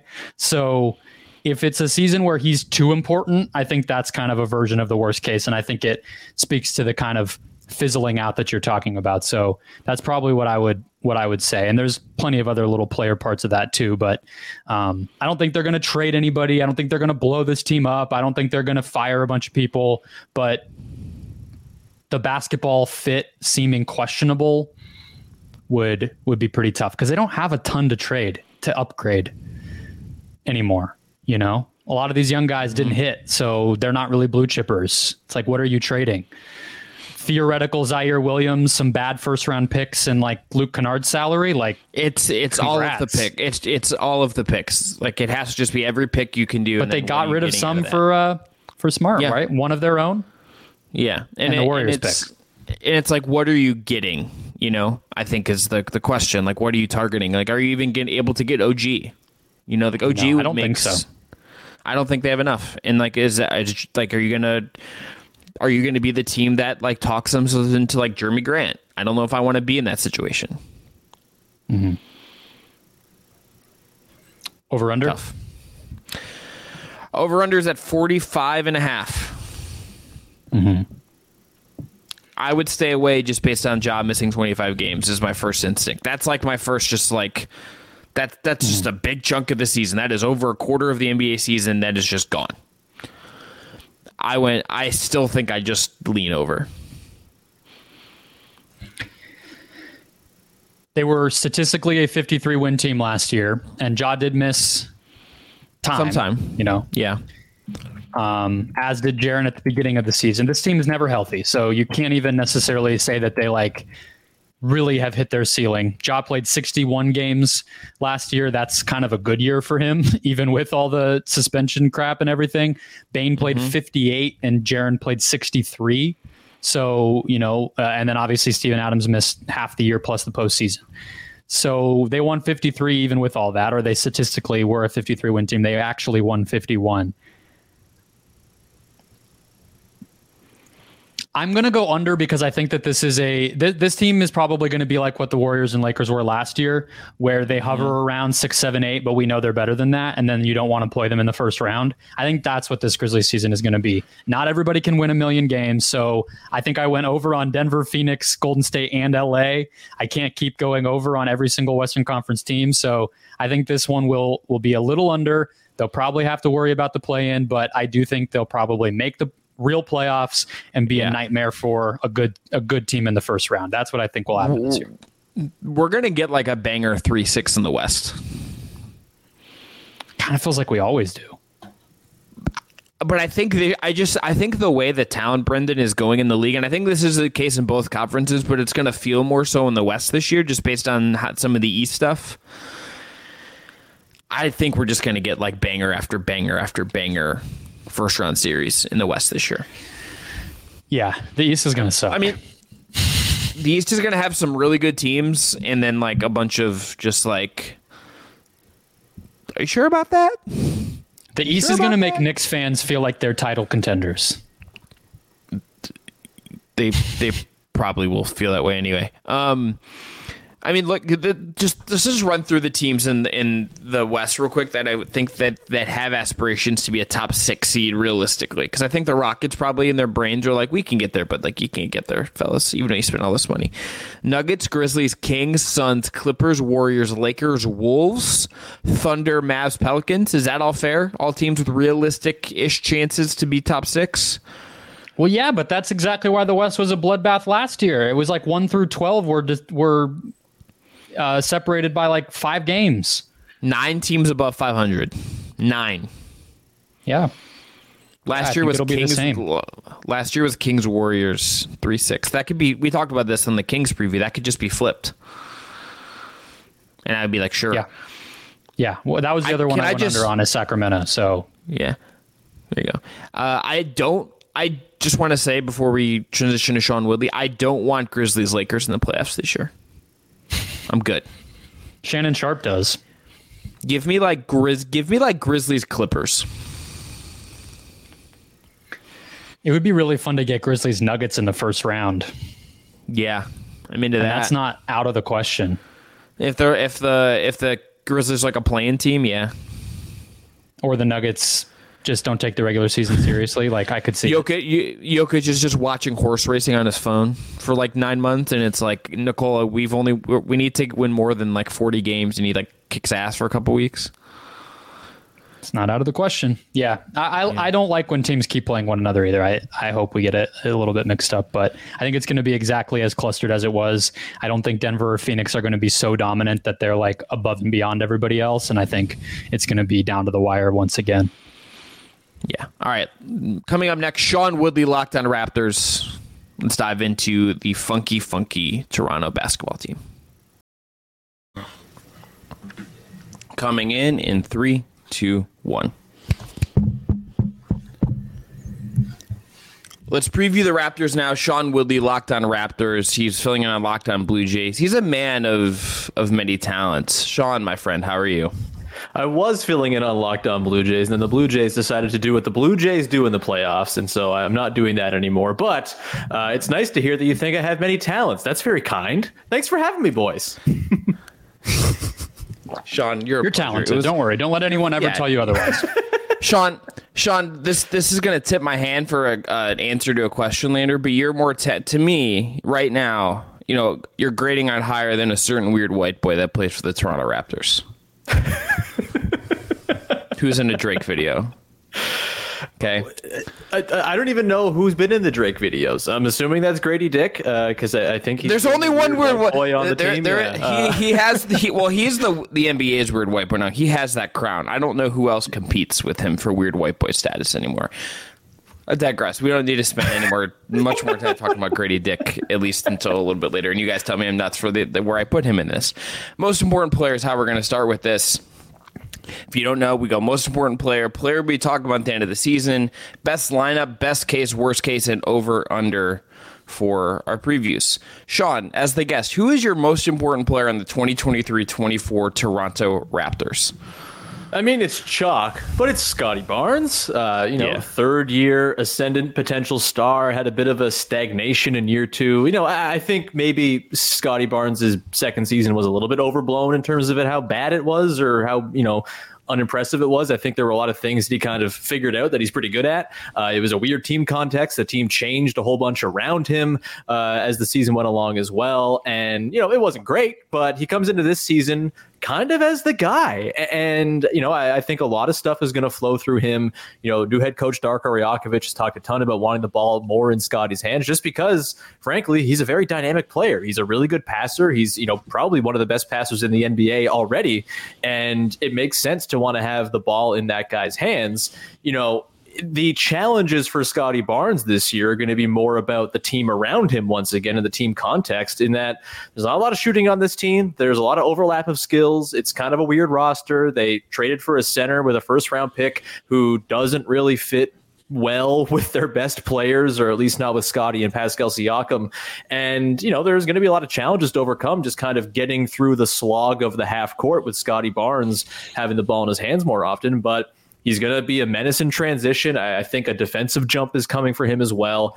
And if he can just kind of tap back into some of the stuff he did as a rookie really well, then you could be looking at someone who is like a fringe all-star type of everything goes beautifully smoothly. Do I think that's going to happen? Probably not. This is the NBA. Nothing goes as you want it to. But I think the upside there for Scotty Barnes remains. The flashes that Scotty Barnes has shown in his best moments have been pretty ridiculous. And the thing that has me feeling pretty good about him coming into this year is the end of last year. One of the things he really noted, and I think the Raptors noted too, was that his conditioning just wasn't there. If you went through a lot of the Raptors games last season, you'd see Scotty Barnes kind of float, meander. Then all of a sudden, the last 8 minutes of a game kicks in and Scotty Barnes becomes this like otherworldly game-changing force. he just could only do that for like a fourth quarter every other game, and it just wasn't enough for the Raptors to get by.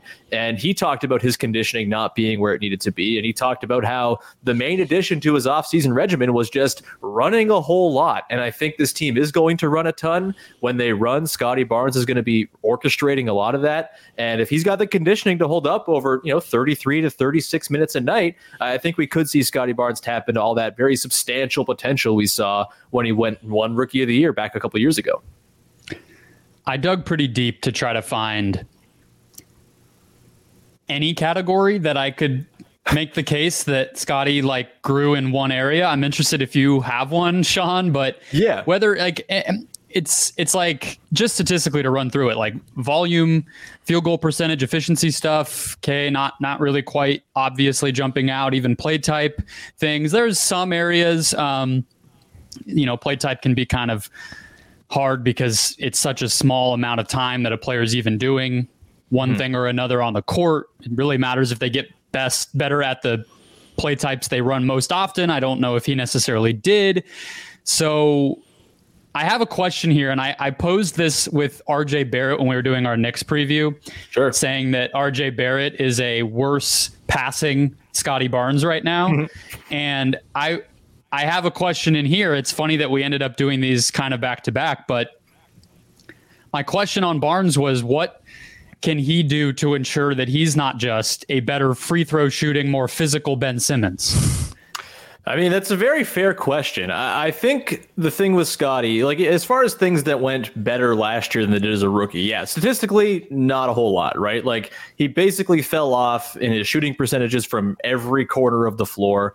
He just, it wasn't great. It was a tough go. And again, I think the team context has a lot to do with that.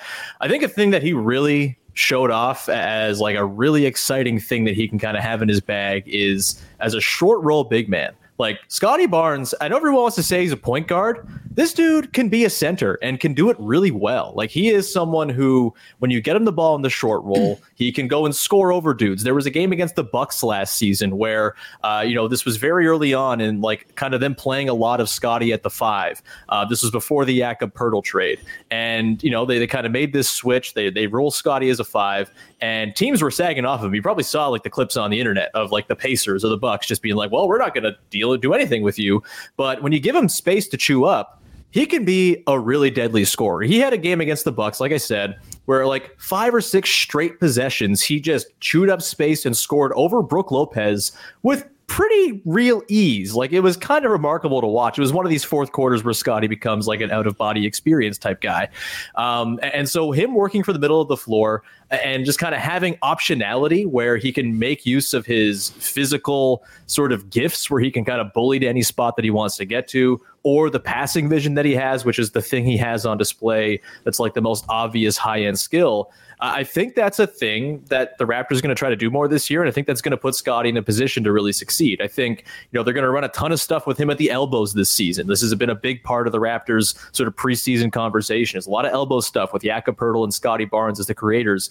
Scotty can do it all in that spot, right? Assuming he can kind of get back to hitting mid-range jumpers, which he did as a rookie, didn't do so much last year, but he can get downhill and score over people. He can make plays out of those situations. Like you look at the numbers playing off of guys like Gary Trent Jr., a really good shooter. Like the two-man combo of Scotty Barnes and Gary Trent Jr. are totally devastating on offense. And I think, again, it's nothing on the stat sheet that would make you see. I mean, his assists went up by like 1 a game or whatever last year. Nothing on the stats necessarily says he took a step forward, but I think his sort of understanding of the game and the understanding of the ways in which he can kind of pick apart defenses with his passing really took a step. I also think he took a step on defense last year. He's not a good on-ball defender by any means. Like he'll get blown by guys. He kind of forgets he has a 7'5" wingspan or whatever, and will just kind of crowd guys too closely.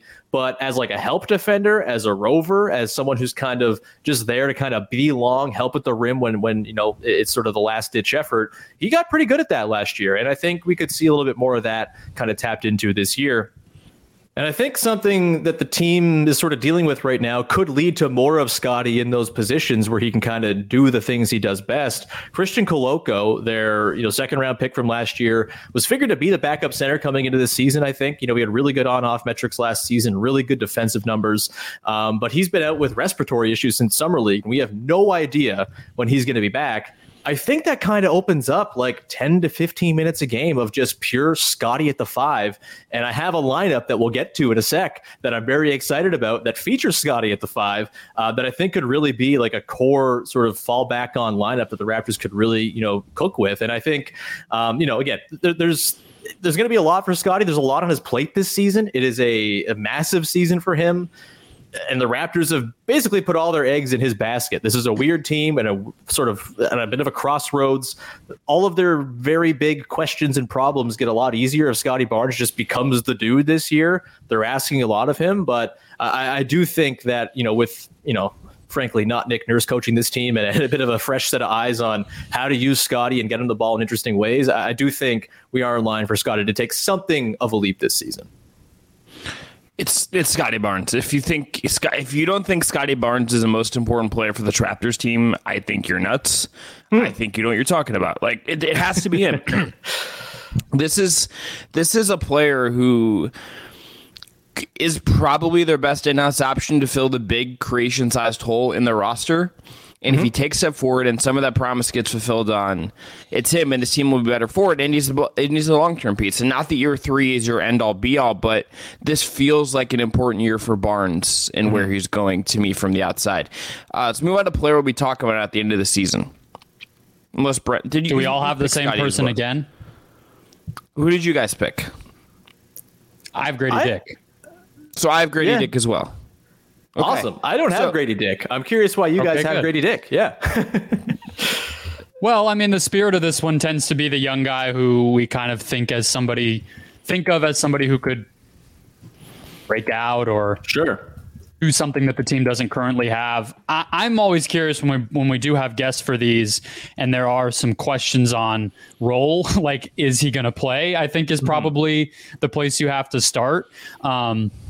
But just looking at their roster, and it's not breaking any new ground to say that shooting is a major need for this team. Yep. Especially with Van Vliet gone now. And even though Anunoby and some of the other guys can make some spot up shots, it's not exactly like they are difference makers, defense benders with their shooting outside of Dick, I think, and Gary Trent Jr. And then, I think Otto Porter, if he's healthy, like maybe that changes things. Like there are some downstream or down roster guys who I'm curious about and maybe do block Grady Dick out from playing. But, obviously, look, we all know what he is. He's a big movement shooter. That's a pretty valuable archetype. That's why he was a lottery pick. Summer League and preseason don't seem like they've gone spectacularly well for him to make you think he's just going to hit the ground running.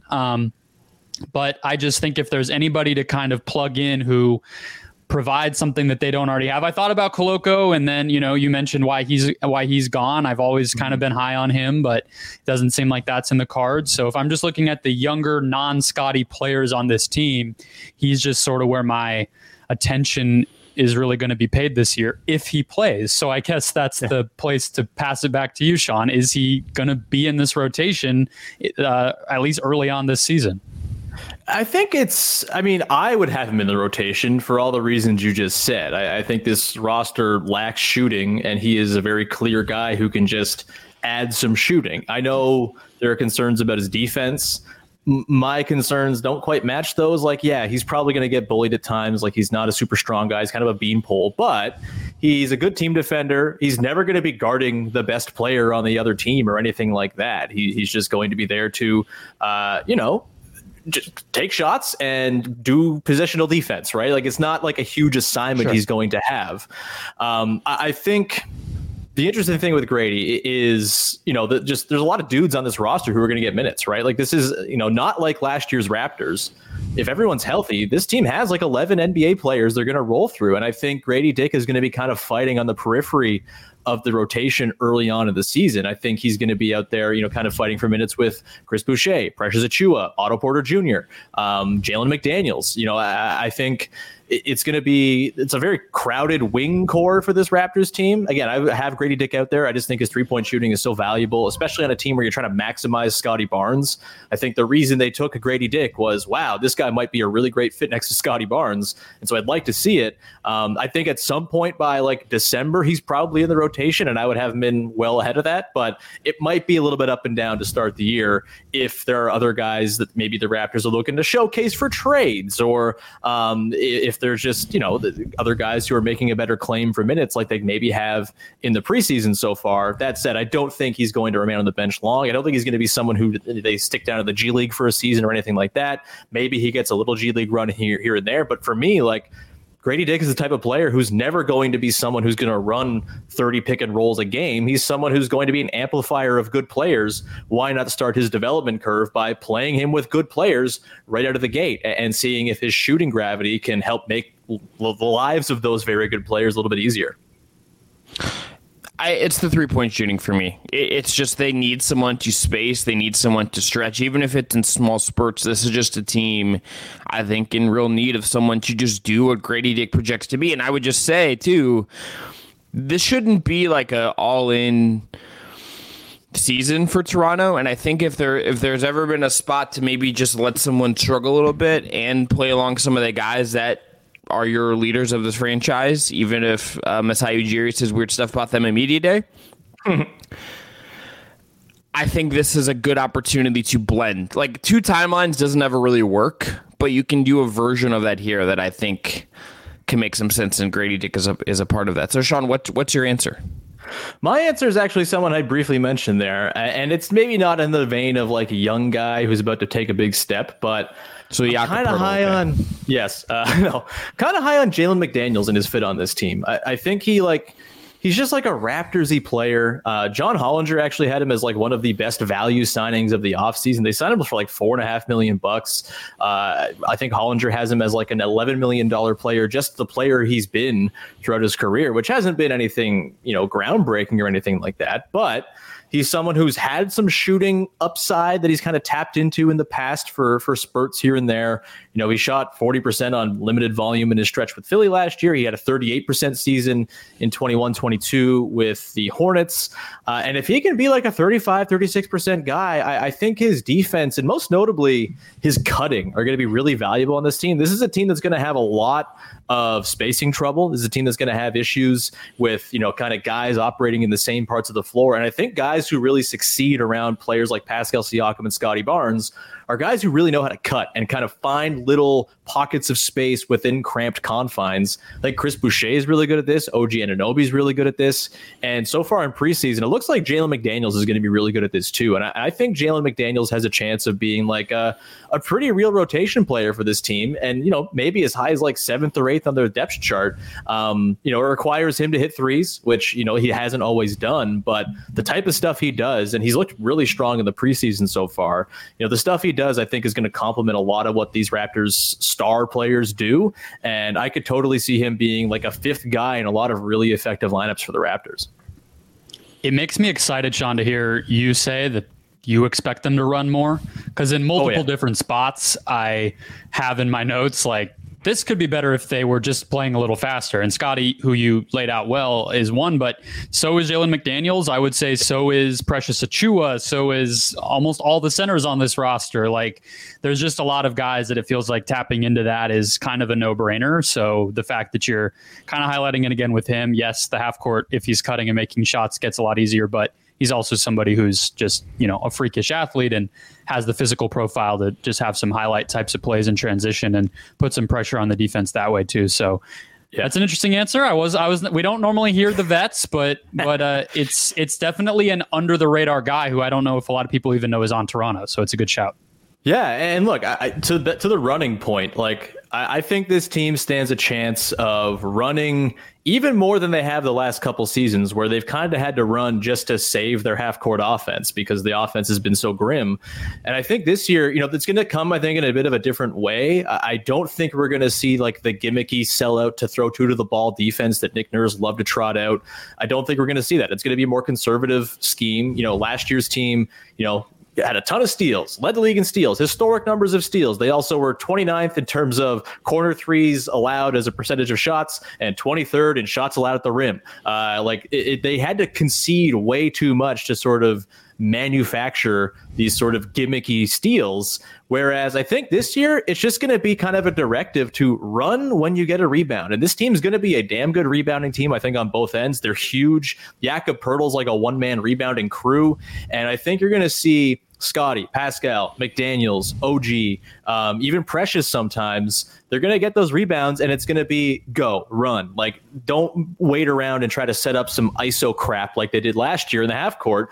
And I totally can see this team being the league leader in number of possessions or percentage of possessions that are in transition. Last year, they were 5th, I think 18.6%. I think top was 20th, and the Grizzlies, notably, who Darko Rajakovic was the right-hand man for, were number 3. I think it's going to be a very clear directive to run, and in a way that doesn't compromise everything you're trying to do on the defensive end the way it did last year when Nick Nurse's defense was just entirely too aggressive and led to them really not having any juice or the legs to keep things up over the course of 48 minutes over 82 games.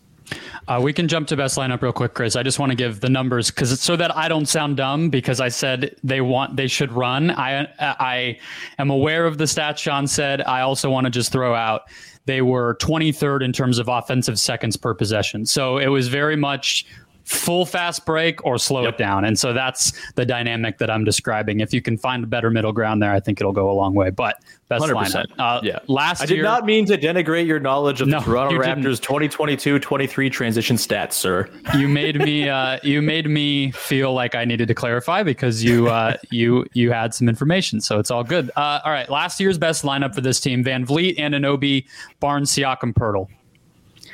Statistically, in terms of the high volume lineups, that was the one that performed best. Should not come as much of a surprise. We all know all 5 of those names, and I didn't venture too far away from that, but it sounds like, Sean, you might have. So maybe I have a lineup I want to be their best lineup, but I do think their best lineup is probably going to be some combination of OG, Pascal, Scotty, Yak, and someone else. And I think that someone else should be Gary Trent Jr. I don't think that's going to happen to start the season. I think they're going to start with Dennis Schroeder in there. And look, that lineup has its pluses, right? That lineup is going to be an absolute menace defensively. Dennis Schroeder is a much better on-ball defender than Fred VanVleet was at the stage he was at last year. There's no doubt about that. That team is going to force a ton of misses. They're going to run a million times off of those misses all season long. It's going to be great. I think the half-court offense for that lineup could be really bad because Dennis Schroeder, for all the good he brings, and look, I'm not going to get into the FIBA stuff. He was great. He's also been great for Germany for the last 10 years, like as a rule, and he's still been Dennis Schroeder in the NBA. So I'm tempering my expectations a little coming into this year, as I think most Raptors fans should. But the thing with that lineup is, for all the good Schroeder does on the defensive end, just kind of with a little extra gear of speed, he can kind of take dudes off the bounce in a way Fred maybe couldn't. The pull-up shooting and the lack of it is going to be like a real impediment to this lineup making any sort of hay, right? Like Schroeder's been like a sub 30% pull-up guy basically his entire career on very little volume. Fred VanVleet, for all that there was wrong with Fred VanVleet by the end of last year, had like 4.5 pull-up attempts a game at like 34%. That's huge, and it changes the way the defense had to guard that Fred Yak pick and roll. I think the Schroeder Yak pick and roll is going to be a lot easier to guard this year. And so they're going to have to get more creative with, Pascal running stuff or Scotty running stuff, and maybe Schroeder being more of a catch and shoot guy, which I just don't think is the best use of Dennis Schroeder. I'd rather see him run with the bench, get them up and down, organize and all that stuff. Gary Trent Jr. for me, if he's alongside Barnes, Siakam, Anunoby, and Poeltl, that lineup had really bad results last season, like, first percentile level offense results, not very good at all. But I do think with a little bit more of a directive, okay, things are running through Scotty.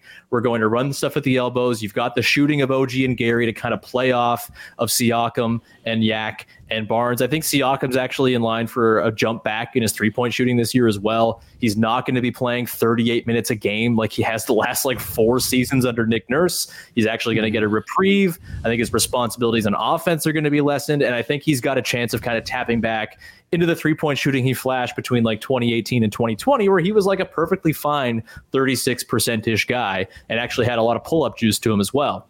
And so I think you can roll Barnes as like your nominal point guard. You have Yak in there. Yeah, like the Yak Scotty pick and roll is probably pretty easy to just switch and dare Scotty to go blow by your bigs, which he hasn't shown a great capacity for. But I do think there's something there. And then you get Pascal, obviously, is going to run a lot of stuff. And just like the extra shooting and space that OG and Gary will provide as trigger men, I think that lineup could be pretty damn good on offense, compared to what it was last year. And I think defensively, again, you throw all that length onto the floor. You have Yak and Pirtle there to clean things up at the back line. That's going to be a very good defensive lineup as well. So that's probably their best lineup. My sneaky lineup I badly want to see. I talked about Scotty at the 5. Pascal with OG, Scotty at the 5, and then filling in the wings, you got Otto Porter Jr. and Jalen McDaniels. Good luck scoring on that. You're just Sean. You're disgusting. You need help. Oh, I'm a little sicko. I'm a little piggy. I'm nasty. But give me that lineup. It's got a little bit of shooting juice. It's got insane switchability across the board. You get the Pascal Scotty pick and roll, which I kind of think might be their best pick and roll combination when you combine Pascal's pull up mid range game that he's added the last couple of years, and Scotty having that sort of surveying from the middle of the floor, scoring over dudes.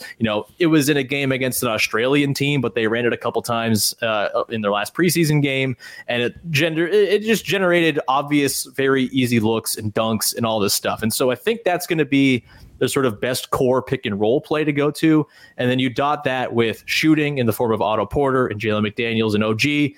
I think that lineup could be really good. It's I can't stop thinking about that lineup. I want to see it very badly. Will we see it? I have no idea. But for me, that's my dream of that becomes the best lineup. And we're sitting there laughing as the Raptors own second quarters and the beginning of fourth quarters with that sort of staggered look. Mine, this is pretty straightforward for me. I just put the 5 players together who will play functional NBA basketball, and I kind of know what I'm getting. And it's Schroeder, OG, Siakam, Barnes, and Pirtle. Yeah. The thing that I also just like about this, and Sean, you've hit on this with the rebounding, is that this team is just going to be really big. Yep. Massive. OG through Pirtle 2 through 5. Whatever order you want to can organize the wings and what positions they're going to play and the forwards.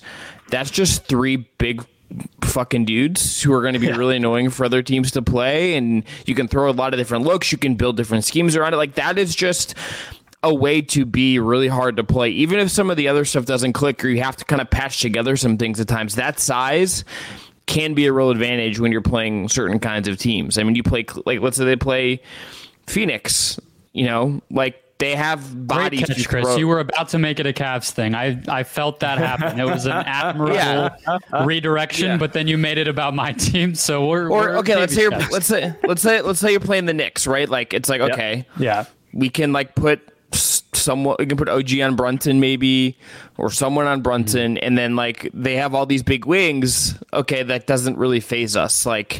RJ Barrett, sure. Do you want to drive into Pascal Siakam's chest? Good luck with that, buddy. Yeah. Well, okay, but so I went with the lineup that Sean said first with Trent in the Schroeder spot. And just to play devil's advocate, which is not exactly, again, breaking any new ground here, this is a very similar team, but that's exactly the point. They've had those advantages for years, so I'm curious how they evolve beyond that. And I don't know if the Pirtle thing was what I would have done, but with this roster... They have to lean into what they have, and it made a lot more sense when Fred VanVleet was on the team, for sure. It makes a lot less sense if Dennis Schroeder is your lead point guard, no doubt about it. So, want to go to worst case, Chris?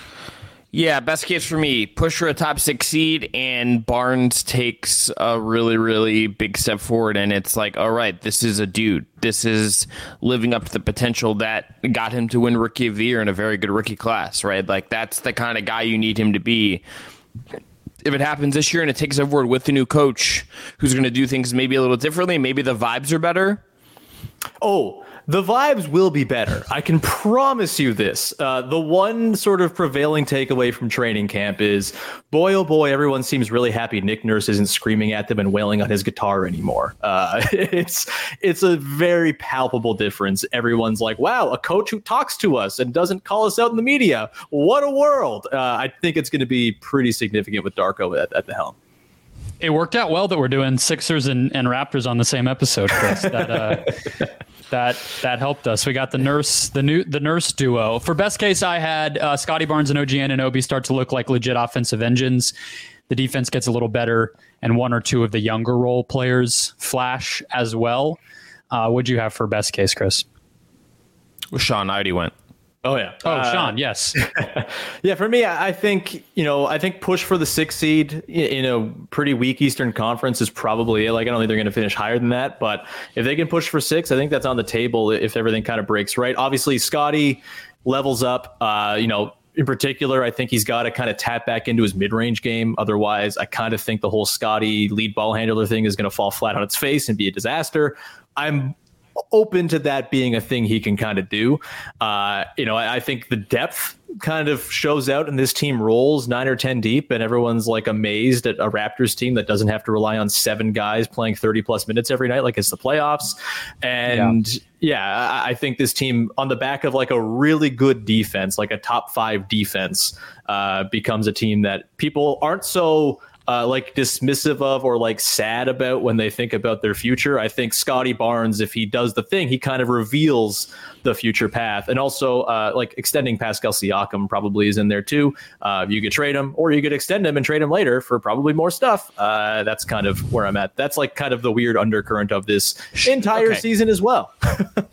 Sean, I need you to answer this in 60 seconds, like quickly, concisely. Yes. What the fuck happened at Media Day?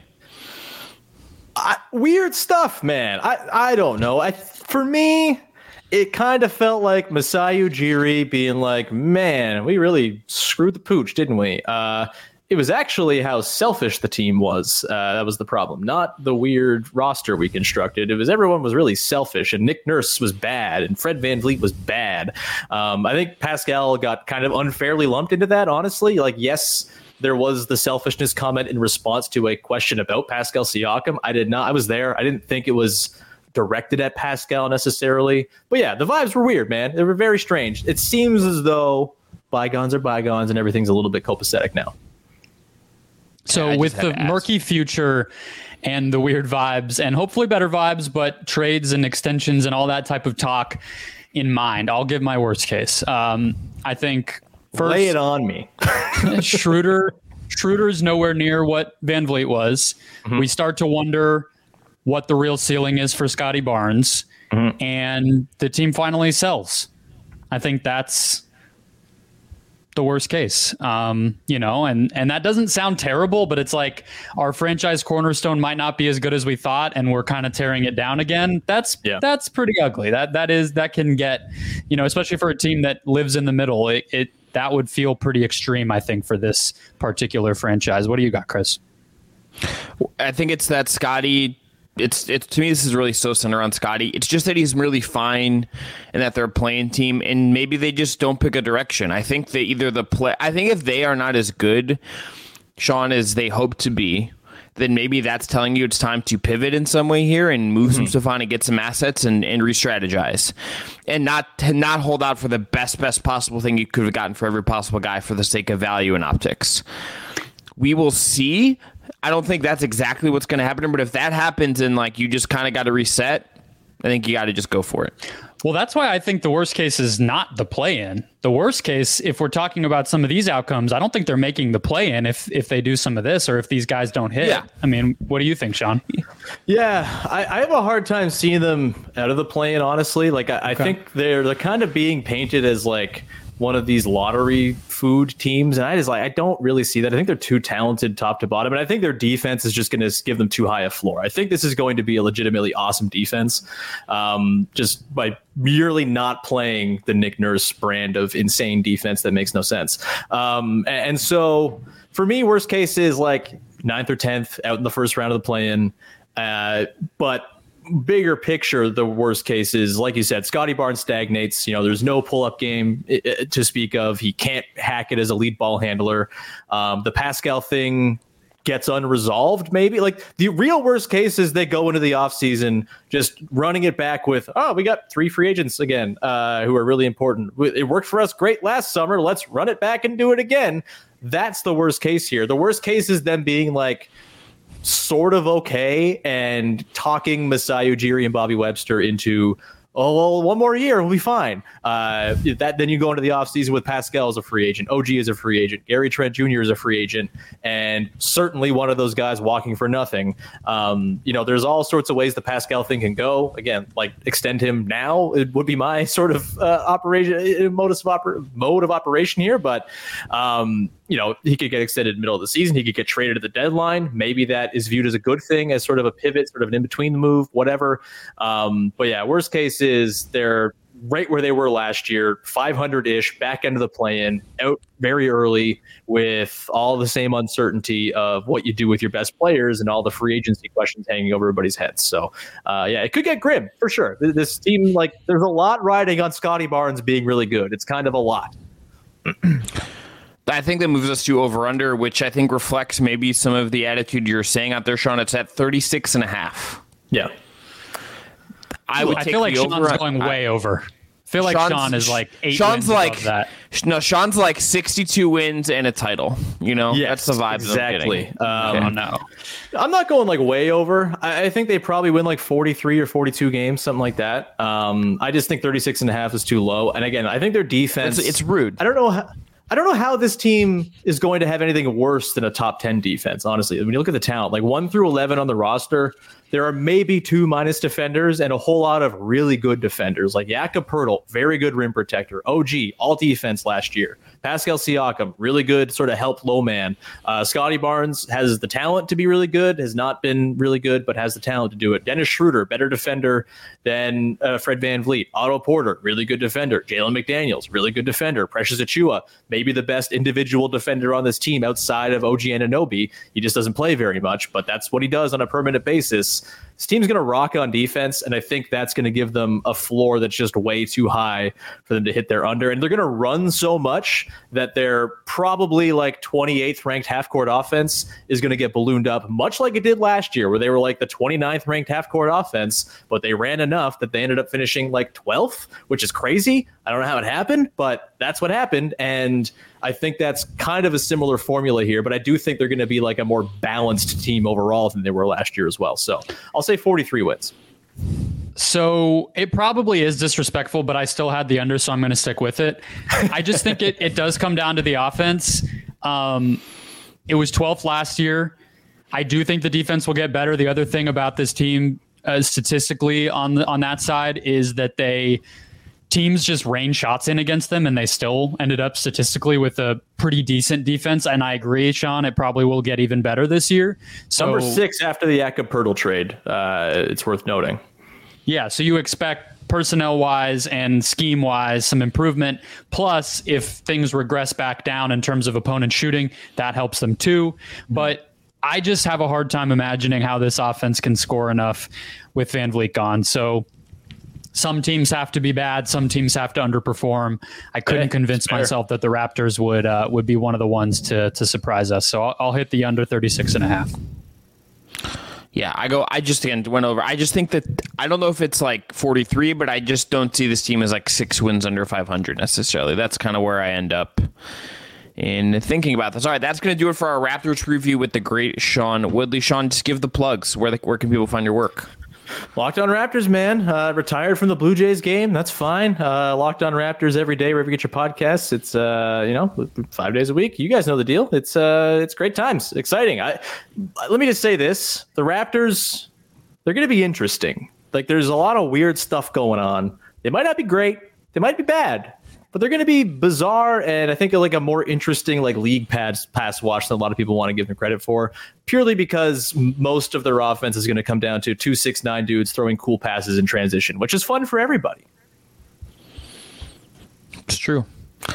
And check out our friends at Amit. I am very excited to just see how many first-round picks OG doesn't net in a trade this year. That's kind of what I'm... Over under at 3.5. Yeah, that's the going rate, I think, of first round picks you turn down for OG Anunoby. Yeah, that sounds really dead on. They're actually, would you take Fournier as expiring in 2 picks for OG? Me right now? Yeah. No, I'd rather just keep OG, and I think they stand a pretty good chance, even if he hits free agency. I would rather just keep OG. Three picks. What are the picks? This is the thing. Like, we're not having a mock negotiation. Yeah, we're not doing that. We're done. Good. Yeah, we're good. All right, all right. Masai Woodley, thank you very much for your time and coming through to talk to us. We'll be back at you next week, everyone. And again, after WNBA Finals Game 3, Brendan and I on YouTube Game 4, breaking down Aces Liberty Game 4, and we'll see if that series goes to a Game 5. Talk to y'all next time.